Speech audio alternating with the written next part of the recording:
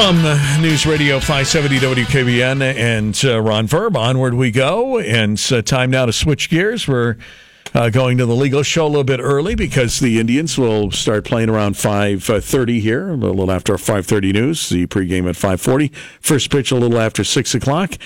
So let's take attendance for tonight's legal show at 4:35. Let's start with the attendance roster. Dave, are you ready for the attendance for the legal show? Let's start. Okay, Attorney David. I've got my clipboard. Okay, Attorney David Beatrice. Just answer with here if you're present. Attorney David Beatrice. Attorney Mark DeVecchio. Attorney Carl Moses. Hello, Ron. Good to be here. There he is, ladies and gentlemen. It's like a great moment for me because the legal show is now underway, and sitting in chair number one, taking on all comers, one of the most brilliant legal minds, frankly, in my opinion, in the Keystone State of Pennsylvania. And if he was licensed in Ohio, it would be in Ohio as well. I'm glad you have that opinion. Yeah, absolutely. Moses has been a lawyer now for almost 70 years, right? Well, whatever. Close. A long time, right? Yes. And Moses has done it all over that time. He used to do divorce, doesn't do it anymore, right? When you were a young lawyer, you did divorce. Correct. I did everything when I was a young lawyer. Right. And when he was a young lawyer, he did that, and he said to himself, you know what, this is not for me, right? Yes. And yes. But even though you admire Attorney DeVecchio a lot. Yes. I admire any lawyer who undertakes domestic cases. That's not an easy chore. Why do you say that? Why do so many lawyers don't want to do domestic work? Because it's an emotional situation, and it can unless you're disciplined, it can tear you apart. Really, it's not easy. It's just not easy to hear people arguing, though. We argue in other types of cases, too, but it's just not easy when there are children involved and marriage involved. It's very emotional. So you did it for a period of time, and you said no more, right? Correct. And you were quite a while ago. Right, all right. But, I mean, yes. A lot of guys who do domestic work burn out from it. I do notice that. They just sure. They completely and totally burn out from it. That's the first thing that I noticed, that they just burn out. Let's just start with that. And Mark confirmed that. Yeah, that a lot of guys do. And then some people thrive on it. Well, that's true. I can't say to you that I know one who thrives on it, but I'm sure that there is somebody out there. Well, I think the guys that I've interviewed over the years at the firm that you guys have are all people who seem to enjoy, maybe enjoy isn't the thing, but seem to be very specialized in those areas. Well, an example would be Mark, who is going to be entering right now. Here he is. I'm here. We're just talking about you. I heard. And, Ron Verb many times will ask, do you enjoy what you're doing? And he's talking about domestic work right now. Yes. And he was saying that there are probably not that many lawyers who really enjoy it. And if somebody asked me if I better stop talking. I think I'm saying too much.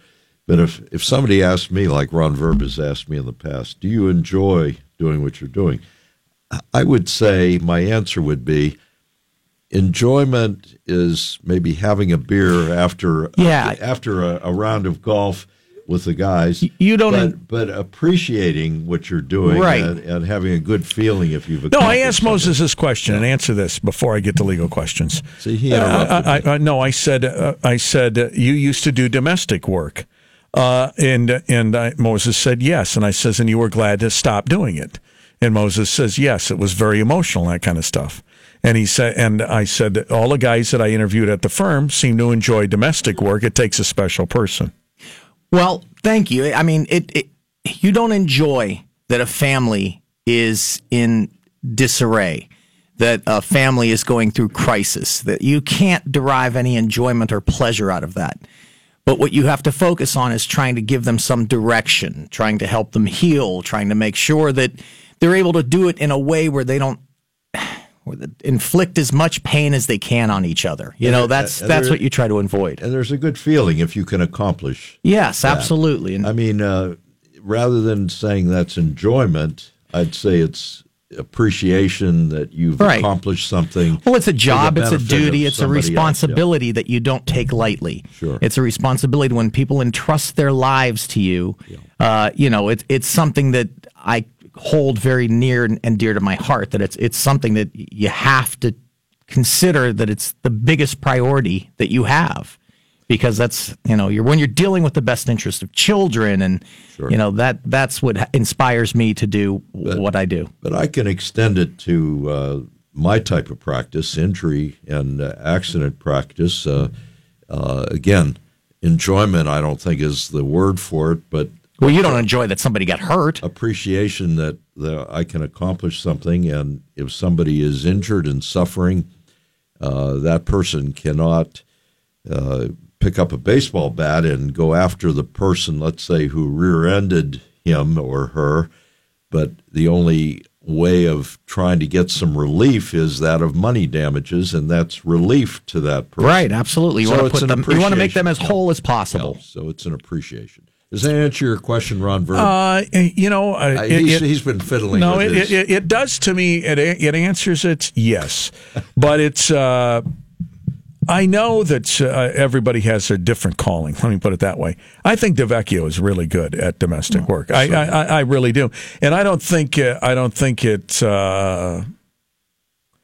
gets under his skin like it maybe did yours early on. You know what I mean? That kind of stuff. Well, I don't think it got under my skin. I do. I think it got under your skin. I just found it more difficult. Emotional. No, let me finish. Not emotional is probably not. You were an word. Emotional wreck. I found it more difficult to deal with that, and not enjoyable at all, because I would witness the arguing and the kids in between. I didn't find it enjoyable at all. And so I think a person has to block that out, and a person has to be a special person to do that, and try to accomplish something, and that's what Mark was explaining, I think. Well, the way I like to explain it is when you deal with criminal law, and for people that break the law, oftentimes and lawyers get a lot of criticism for that. I can remember, and I'm serious, I can remember one night watching TV with my wife, the 11 o'clock news, and Beatrice was on one right after the other. He was there standing with every criminal that night. Right. And that was when he was doing a lot of pro bono stuff, and I think death penalty cases and that kind of stuff. Right. And everyone, no matter if you're guilty or not, in our system has a right to legal representation. Exactly. And so he was there, Dave was there trying to do the best job he could do to defend that person or whatever it was. That was what he did. But I would think that type of law, criminal law, would really burn you out. And Beatrice said to me he gave up doing death penalty cases because death penalty cases totally take all of your time away. You can't do anything else. And it is really a tough cases. Yeah, well, I did a lot of criminal work, and I've had people ask me, how can you represent this person or that person, and how do you represent them if you know they're guilty? Well, you're representing their rights. You're protecting their rights. They have constitutional rights. They're innocent until proven guilty, and you have to make sure that the state proves each and every element of the crime. That's what you're doing. You're protecting the rights of every human being, whether they've been accused of something or whether they're guilty or innocent. We all have rights. Not only that, it's not just a focus on your client who's been charged, but if the lawyer relaxes his arguments in regard to the rights of his own client, what happens is then the next person who is charged, there's going to be a precedent, and that person's going to be taken advantage of, because when the rights are relaxed in one case, it's going to happen in another case too. In other words, the Commonwealth's going to take advantage of that, or the judge is going to take advantage of that. You've heard of precedent. Precedent means something that's happened before and it's accepted for the future. So when you're trying to protect the rights of your own client, you're really dealing with precedent, and you're dealing with protecting the rights of the future person who's being charged, because he may be innocent, the future person. They're usually guilty. Even if your own client is. They're usually guilty. Yeah. Joe, you got a question? Go ahead. Oh, yes. Hey, I've got a question about, let me tell you, I work for the state of Ohio, and I have an hour and a half drive. They make me work 8 hours and then sit and wait another half hour so that I get what they call a lunch break. So I work from 10 o'clock at night till 6 o'clock in the morning, and then I have to sit there from 6 till 6:30 when I'd rather be driving home, because that 6 to 6:30 is my lunch break. What do I do about that? And what do you want? You want to skip your lunch break? Yeah, I'd rather be on the road driving home. Are you represented by a union? Do you have any kind of a employee handbook or anything like that? Yeah, I got both of them. The union goes along with the state's, I don't know, with the way they're doing it. So why don't you take a lunch break? Why don't you work from 10 to 2 and take a half-hour lunch break at 2 o'clock in the morning? Yeah, it's like a one-on-one personal services type situation. Maybe you have to file a grievance of some sort with your union. Yeah, or I mean, that might work. Go ahead. Yeah, that might work. I mean, the purpose of your union is to represent you in problems that you might have. So I would talk to your union representative, see if something can be done informally, and if not, a formal grievance might have to be filed. Yeah, I don't know that the Ohio law requires lunch breaks for people over 18 years old. You know, if you're under 18, then I think there's some kind of law that requires a lunch break if you work for 5 consecutive hours or something like that. But yeah, I would talk to your superior, whomever is above you in your line of employees. I would go up to your superior and talk about it, and then maybe file a grievance or see what you could do to get somebody to represent you. Yeah, that's a good idea, Mark. Talk to your superior first, that is your employer, to see if your employer will do something. Yeah. If not, then go to your union rep. Yeah, the superior says, well, that's what the union decided they wanted to do. Right, they negotiated a lunch break for you. And you're telling me there's no way you can actually take a lunch break during your 8 hours of work? Some days I can, but most of the time I can't. I think a lot of the union people might get really upset if you say, well, it should be optional whether or not we want to take a lunch break, and then they start getting their lunch break taken away. That's probably why they staunchly want to. You know, I'm a fan, Joe, of lunch, and I'm a little offended by you not wanting a lunch break, Joe. I think lunch is a very important meal for your nutrition. Yeah.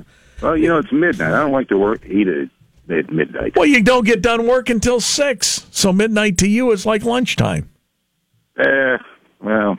All right, listen, Joe, they're going to make you stay till 6:30 because it's in the union contract. That's right. Because everybody gets a lunch break. So maybe what you need to do is take your lunch break at 2 or whatever and go to lunch. Well, I can't take it at 2. I mean, I'm in there with clients. At 2 a.m.? Yes. Yep. What 10 o'clock till 6 in the morning. So the whole time from 10 at night till 6 in the morning, you're meeting with clients overnight? Yep. It's a personal care situation. Yeah, that's what I thought, hospital or something. Right. A personal care situation. Okay. See, when I hear state of Ohio, I think plowing snow. I'm sorry. Yeah, that'd be a good job. Right. Yeah. I mean, it's, yeah. So you're saying that you don't have the opportunity for that time, for the most part, to take a lunch break. And when you argue that with your boss, he said, well, that's just the way it is. Yep, exactly. All right. So from 6 until 6:30, when I'd really like to be out in my car, you know, like here's a novel idea. Why don't you eating my lunch then? Right. Why don't you move closer? He sent me lots of money, Ron. Or even ask if they'll permit you to take your lunch break off premises, and then they don't know if you drive home. No, that's actually it says you must stay on premises. Well, that's their goofy rules. I don't know what to tell you. Yeah. Maybe you could circulate a petition to get people to sign it and then present it to your union head. Or quit. Maybe you can quit and get another job. That'd be a tough shift to work. Ooh, man, that night shift. 10 a.m. or 10 p.m. to 6 a.m. Ooh, I did that for a while going through school. It screws up my whole body chemistry. You know, really? It does. It's tough. Oh, it's brutal. Yeah. Well, this guy seems like he's lively. And what is it? It's almost 5 o'clock. All right. Thank you and good luck. Good luck. All right. Let us know how it turns out. Oh, he's going to get fired. There's no question in my mind. Guy like that. He's not eating lunch. He's probably see if you Making don't have, problems with the union. if you don't have lunch, you're crabby right off the bat. If I Right. miss lunch, I'm a miserable person. I need my 3 meals a day. Don't you? You eat? No, I eat one meal a day. I'm like this guy and the caller. I don't have time. When do you eat 1 meal a day? What is that? When I don't come eat home breakfast? from work, I typically don't eat breakfast because I'm always running from point A to point B. Seriously, Always. when you get up and get ready, I get up. You do not eat anything. No, No, you don't have a I'll have banana. like tea or coffee and juice, and that's it. And I'm that's out it. every morning. Yeah, And then I you go. don't have lunch. Well, typically I don't. You don't eat lunch. No.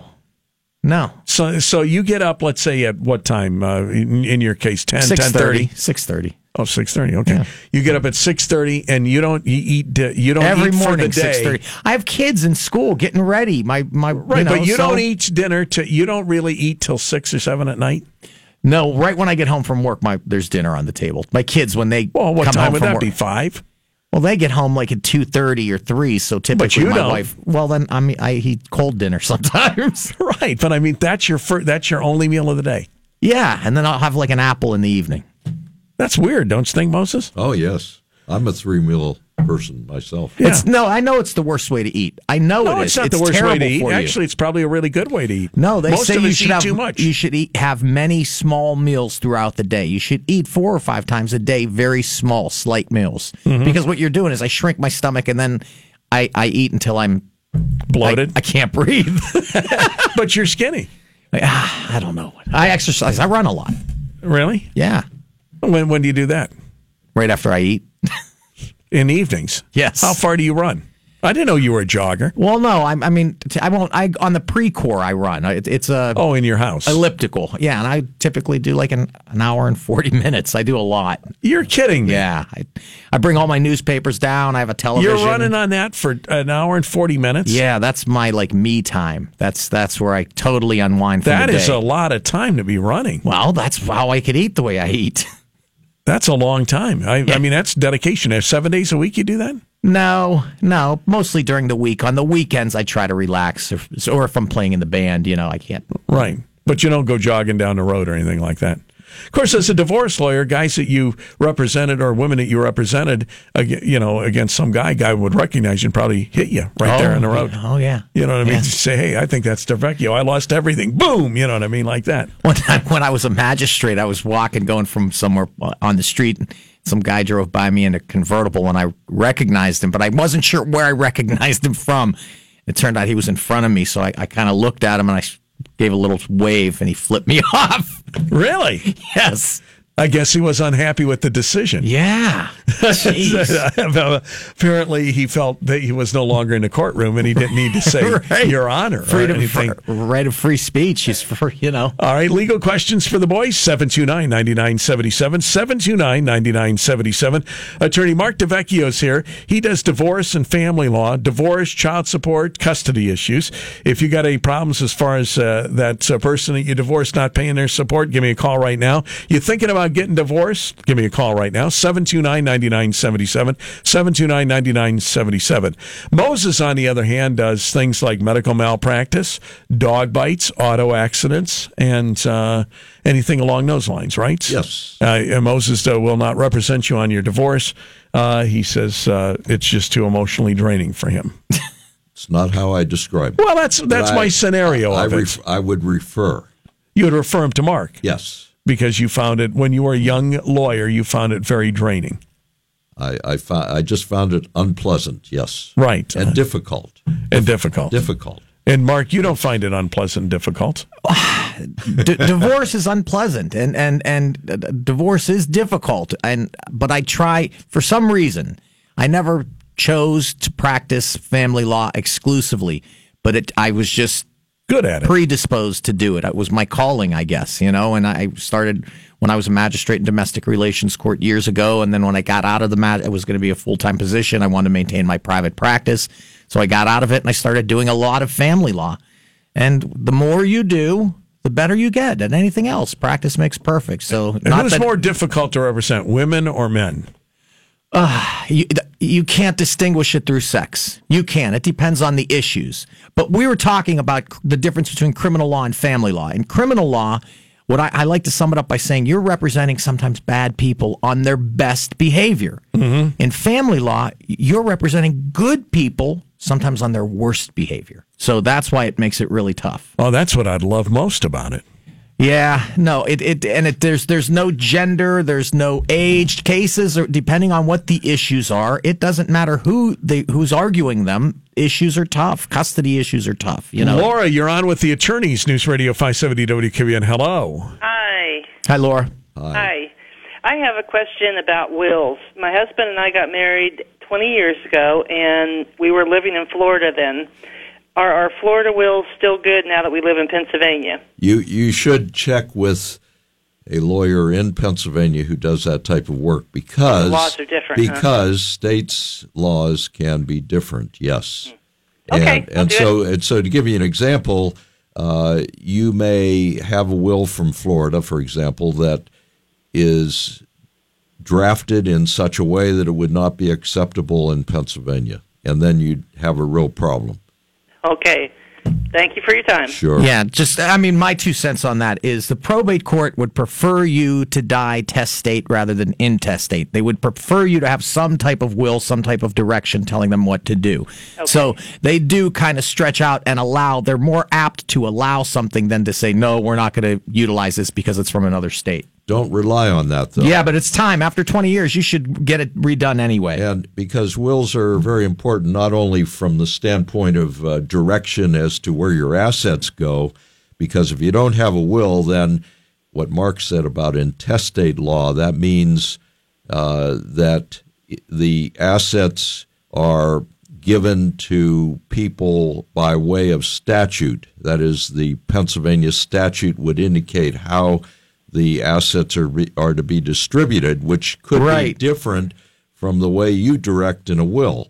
So that's why one reason to have a will. Another reason is to appoint a person to represent the estate, because if you don't have a will, different people can petition to be the administrator of the estate, as opposed to somebody you might want to be the administrator. And thirdly, if you have children, minor children, you would want in the will to appoint a guardian for those children in case, let's say, both husband and wife died and there are minor children. So there are important reasons for having a will. Yeah, that's a perfect answer. Yeah, the will's probably valid, but there's certain provisions that may not be, and so that's a good answer. It was just one of those simple ones because we don't have any kids.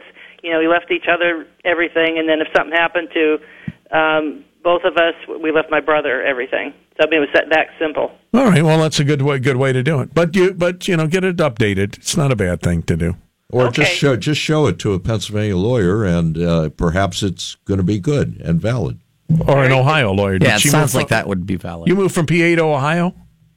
No, I moved from Ohio to Florida to PA. Oh, okay. Well, she's a resident of PA now. Well, Moses is a PA attorney. All right. Thank you. Okay, thank you. Appreciate it. All right, so there you go. Kind of moving around. Wonder if she's on the lam from the law or something. I mean, I'm suspicious. Ray, you're on the air. Hello, I have a question for Mr. Moses. Isn't he a brilliant man? I sit here almost in awe. Please. Hello, Ray. Unbelievable. No. Isn't it, Ray? Unbelievable. I agree. Let's hear the question first. Yeah, it's unbelievable. When you hear Moses speak in the in-depth knowledge that he gives, and then when Mark talks, it's like, oh, okay. Let Ron, Ray you're ask confusing me. Put a lid on it for a minute. Mr. Moses. Yes. When you were gobbing off earlier about precedents on the state, were you trying to say that the lawyers are trying to limit or contain the expanding powers of the states in the judicial system? What I was in other words, if you get a precedent that it may affect the next guy's rights. Yes, that's what I was. Expansion of state power. Hang on, he'll answer it after the news. Okay. Ron Verb. From News Radio 570 WKBN. Thursday, it's a legal show. Attorney Carl Moses is here at microphone number 1, and at microphone number 2 is attorney Mark DeVecchio, who is the family law expert. The guy who was asking a question prior to the news break that you were about precedent or whatever. And maybe precedent is not the right word. If there's a relaxation of the rights of, let's say, my client, the person I'm representing now, and the court sees that relaxation and the prosecutor sees that relaxation, then in the future, when there's another client or another person charged who might be innocent, even if this client is guilty, they're going to take advantage of that relaxation of the rights with that later client who's really innocent, and he could find himself in jail because those rights are not being enforced. Am I correct? Yeah, let me give you an example. I used to do a lot of OVI work, and there is a revised code section, and there is a Department of Health regulation that says if you are to cite someone for OVI, you have to do all of the following things as they administer the field sobriety tests, as they administer the portable breath test, all these things you have to. And years ago, it was that the officers had to strictly comply with the Department of Health regulations. Now, through the years, that went from strict compliance to substantial compliance, because a lot of guys were beating OVIs by saying, wait a second, it says that you have to step first with your left leg when doing the walk and turn and take 14 steps. This trooper he stepped with his right leg and did 12 steps. And they would win. They'd throw out the test. Mm-hmm. Well, now they've relaxed it a little bit, saying, listen, if they substantially complied. So that's what Attorney Moses is talking about. All right. So the word game, basically. Right. I mean, but those words mean things, basically, is what you're saying. As I said, an innocent person could be thrown in jail if his rights are not being upheld. And he may have no witnesses, and all of a sudden the prosecution says, we have this evidence, but let's assume this evidence is faulty evidence, and yet the court accepts it because of the relaxation of rights. This person goes to jail because of bad evidence. See, that's what I'm talking about. So I hope that answers his question. Yeah. All right, legal questions between now and 5:30. 20 more minutes. Moses, you going to be able to hold up? I think so. Under my intense scrutiny. 729-9977. It's Thursday. This is a legal show. Child support, divorce, custody issues. My favorites. Dog bites, auto accidents, and medical malpractice is Moses. And so we answer anything in between, as a matter of fact. We take on all comers, 729-9977. Let's go to Josie. Hello there. Jose, can you see? Hello. Are you there, Jose? Question. Yeah. Got a question. Elderly abuse, hard to prove, I'm sure. Now, some people accuse me of that and how I treat Moses here, of elderly abuse. That's true. But anyways, basically what's going on is the grandfather's paying all the bills of a former, I think he's still using, but an addict, and doesn't pay his own bills. Grandpa pays for everything. The kid works night and day, doesn't have money. Grandpa just don't know how to say no. 83 years old. We've had CSB, not really CSB. I don't know what the elderly abuse system is called. Well, the way I understand elder abuse, and I could be wrong, but I thought it's the infliction of injury or unreasonable confinement, intimidation, neglect, preventing someone from caring for themselves. I mean, if he's just giving his son or grandson money, I don't know that could be defined as abuse unless it's stolen or being, if somehow fraudulently taken. If there's from him. Intimidation, he doesn't really have to steal it because Grandpa's, he doesn't know how to say no to the kid, and okay. So wait a minute. He's willingly giving it to the kid, but you think he's being he's being duped, if you will. Oh, it's without a doubt doesn't pay his own bills or any contributes to the house, and it's just I think I don't know. I think there declaring can incompetent, which you got to prove. Right. That's hard to prove, All isn't right. it? Listen here. Go ahead, Moses. there can be, in my opinion, an argument that there's an abuse of an elderly person by duping that person into making payments and so forth. In other words, taking money from that person. But if he's voluntarily doing it, paying the money, and he's competent and he's not being taken advantage of in the sense that he's not with it and so forth, that would be difficult, I think, to prove. That's kind of what my question was, because I don't want to waste my time or money on something that a normal person would say that's just not right. But declaring, I'm not a doctor to declare anybody incompetent, but it's just not right. You know what I mean? Just that. Look up the number for Adult Protective Services, and if we've had him come twice, and they said the same thing, that because he's willingly giving it to him. Well, then there you go. Nothing they can do. Why don't you try getting him and having a talk with him, a heart to heart, saying that you're wasting your money and you're enabling we had someone. Heart to heart, toe to toe. It's just. But yet he's the one that complains about it every day, that he's depressed because he doesn't have money. And have an intervention. Get all your family and friends to sit him down, and if you have more people that feel like you do, get them to join you and have an intervention with this individual. Well, I'm about the only one that has the what's to speak the truth instead of basically we say the money tree is going to go when he dies. That's the only way it's going to stop. But it's just sad to me. Sounds like you're fighting a losing battle. Right. Yeah, well, it's sad, because obviously he's being taken advantage of. I mean, really, let's be realistic. Right, sure, but willingly taking advantage of. Right. Some people like to kind of play the martyr, and say, "Woe is me," right. But yet they keep doing whatever is causing them. Right. Difficulties. And, he's playing on his age, right. And he's probably not totally with it, and he's paying his bills instead of his own bills. That's sad. But Moses, you say it might be able to make a case, maybe, but it's a long shot. It would seem difficult in this situation. All right. Unless you can prove that he is not competent or easily. I'm trying to. I'm a realist. I don't believe in fairy tales, and it's like, this doesn't even make sense. You don't pay your own bills, let alone contribute to the household. And, it's always that last minute, I need this or it's going to get shut off. And he lives in the house, doesn't pay a bill. I hear you. All right. So, good luck with that. Thank you. All right. I mean, it's sad. He's being taken advantage of. Most I'm a little down on my luck. If you got a 20 any by chance? Can I borrow some money too, Carl? Is it going to work? No. Let's try it again. The answer is no. Son of a gun. Son of a gun. Thought I'd give it a shot, right? I need gas for my car. Seemed like a good idea. I'm going to run out. No elder abuse here, right? No. I think it's the other way around. That's right. Rick, you're on the air with the attorneys. News Radio 570 WKBN. Hello.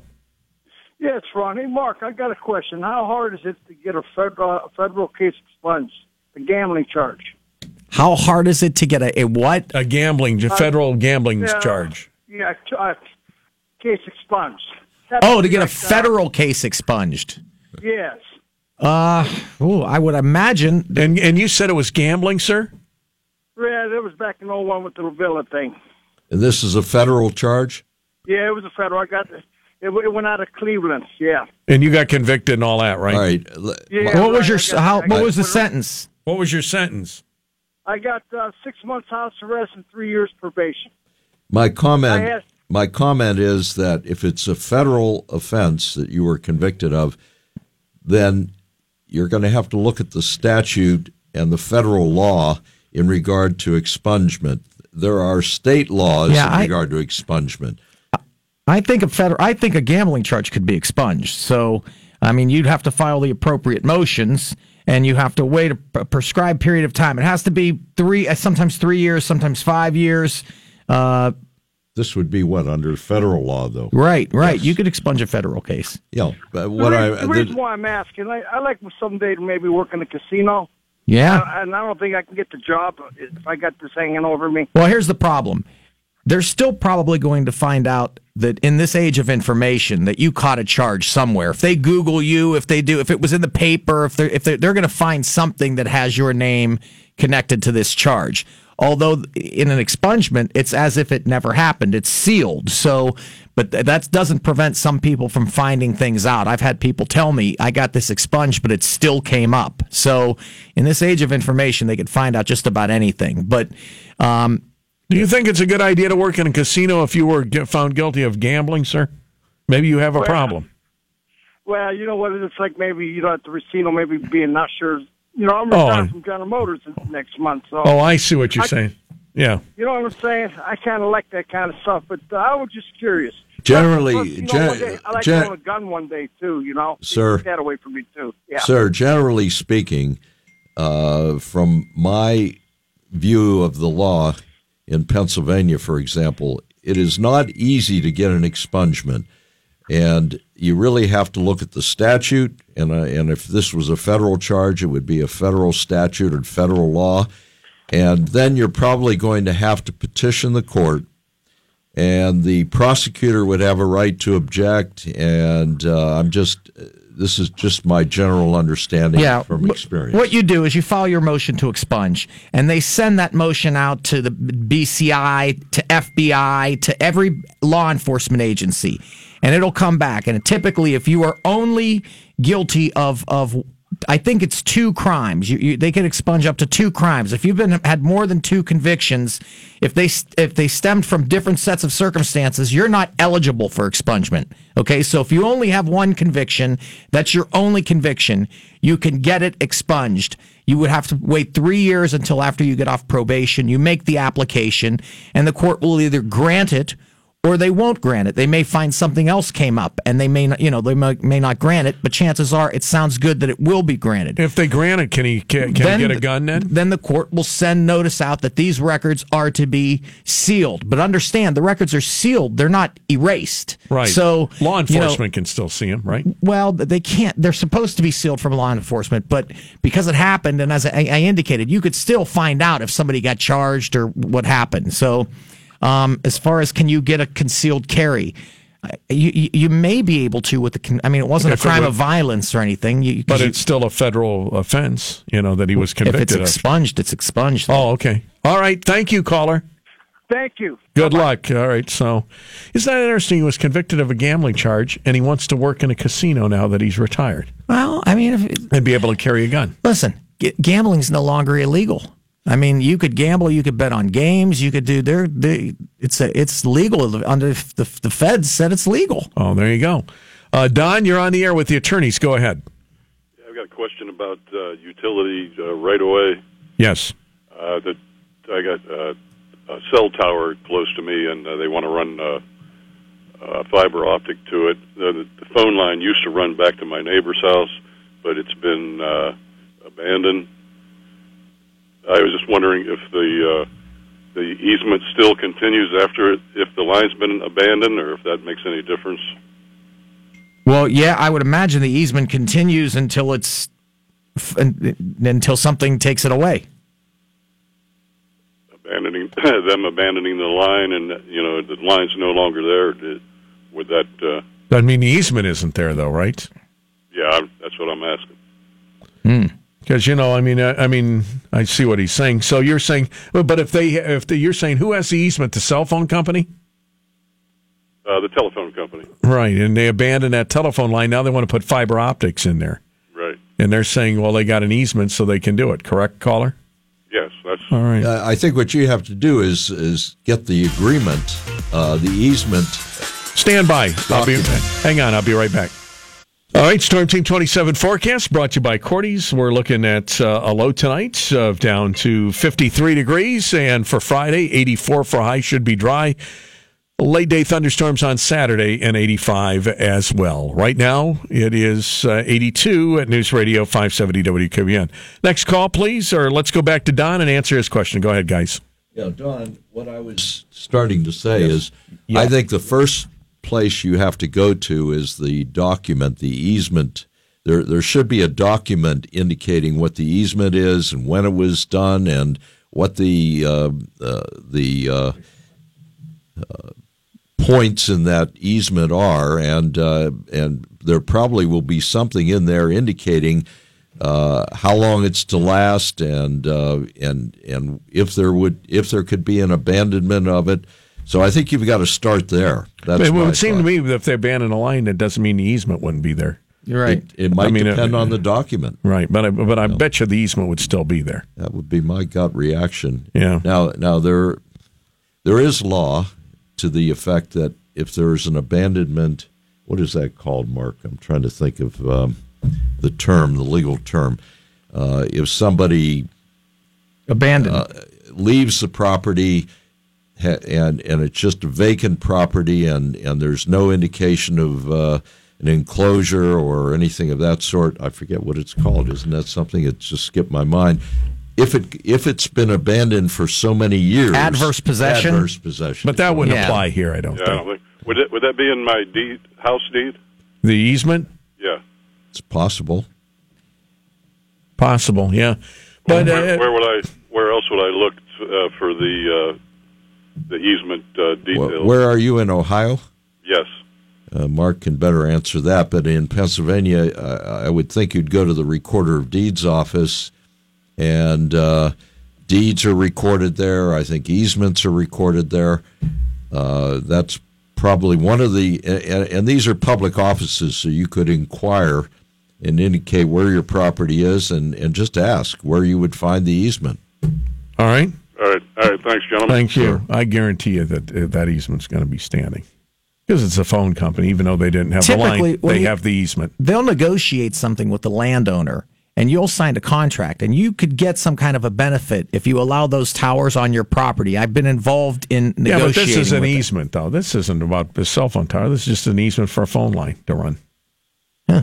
Well, the easement. Mark gave me like that. The easement may be lasting for only a certain period of time, and let's say they've abandoned for a period of time that is. Moses, never question the phone company, ever. Yeah, that's all right. You're probably right. William, you're on the air. Hello. Ma Bell to you. Hello, William.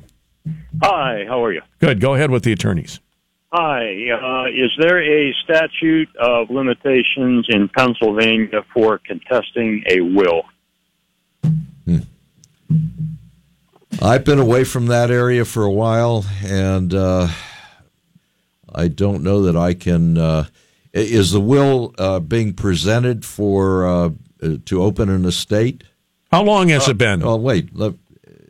Is it being presented right now to open an estate, or what? No, it's after the fact. There was a discrepancy in inheritances. One was larger than the other. And wait, a discrepancy in what did you say? Inheritances. In inheritance. Well, has an estate been opened? It's closed. It's already closed. Well, it's over with then. There's a court order then ending the estate? Yes, it's gone through probate, through all that. How long? How long? Was there a will contest? No. I'm the bigger beneficiary, and I'm just sort of sitting on the money and just wondering if I can do something with it without your repercussions. Isn't it like 6 months or something? It's typically if the will's been if the estate's been closed, you have 6 months to file an appeal to the probate court decision. Well, he's talking about a year and a half. He's talking about Pennsylvania. I don't know if that's correct or not, but it's been a year and a half. I don't know the answer to that question, but you'll know it next week. I don't understand the issue though. You're saying he has more money. He got more money than the other person, and he's worried that somebody's going to file something. He's holding on to the money, and he doesn't want to do anything with it in case he has to give some of it back. Or did you read the will? And it's been closed a year and a half. Yeah. Did somebody read the will? Did you see the actual will? Yes. And does the will call for you to get more money? Yes. Well, there you go. Was the will was the will filed in the court proceeding? Yes. I think you're okay. I think you're safe. Yeah, I think so too. Okay. Go gamble it away, or get yourself a young woman. Ron, you're on the air. Final question for the attorneys. Go. Hello? Yes. Hello. Salik. Yeah, okay, a question. If you get pulled over for DUI and refuse to take the test, Right. where does that leave you? The OVI section, is this in Ohio? Yes, in Ohio. The OVI section has a part of the statute is a refusal. If you refuse the testing, that is an admission, and they will cite you with a test refusal, which carries the same sentence, the same everything that the OVI laws do. They're very similar. If you take the test and you are impaired and you blow over the limit, you're subject to certain sanctions. If you refuse the test, you are subject to those very same sanctions. And it's harder to beat a refusal because the only way you beat a refusal is to say you didn't have probable cause to ask me to take the test. So you didn't have any reason to stop me. You didn't have any reason to talk to me. So you didn't have any reason to ask me to take a test. So that you could beat a refusal. But when you take the test, as I indicated earlier, there's a lot of provisions that they have to comply with. They have to do things a certain way, and you might be able to beat the case. All right. Thank you for your call.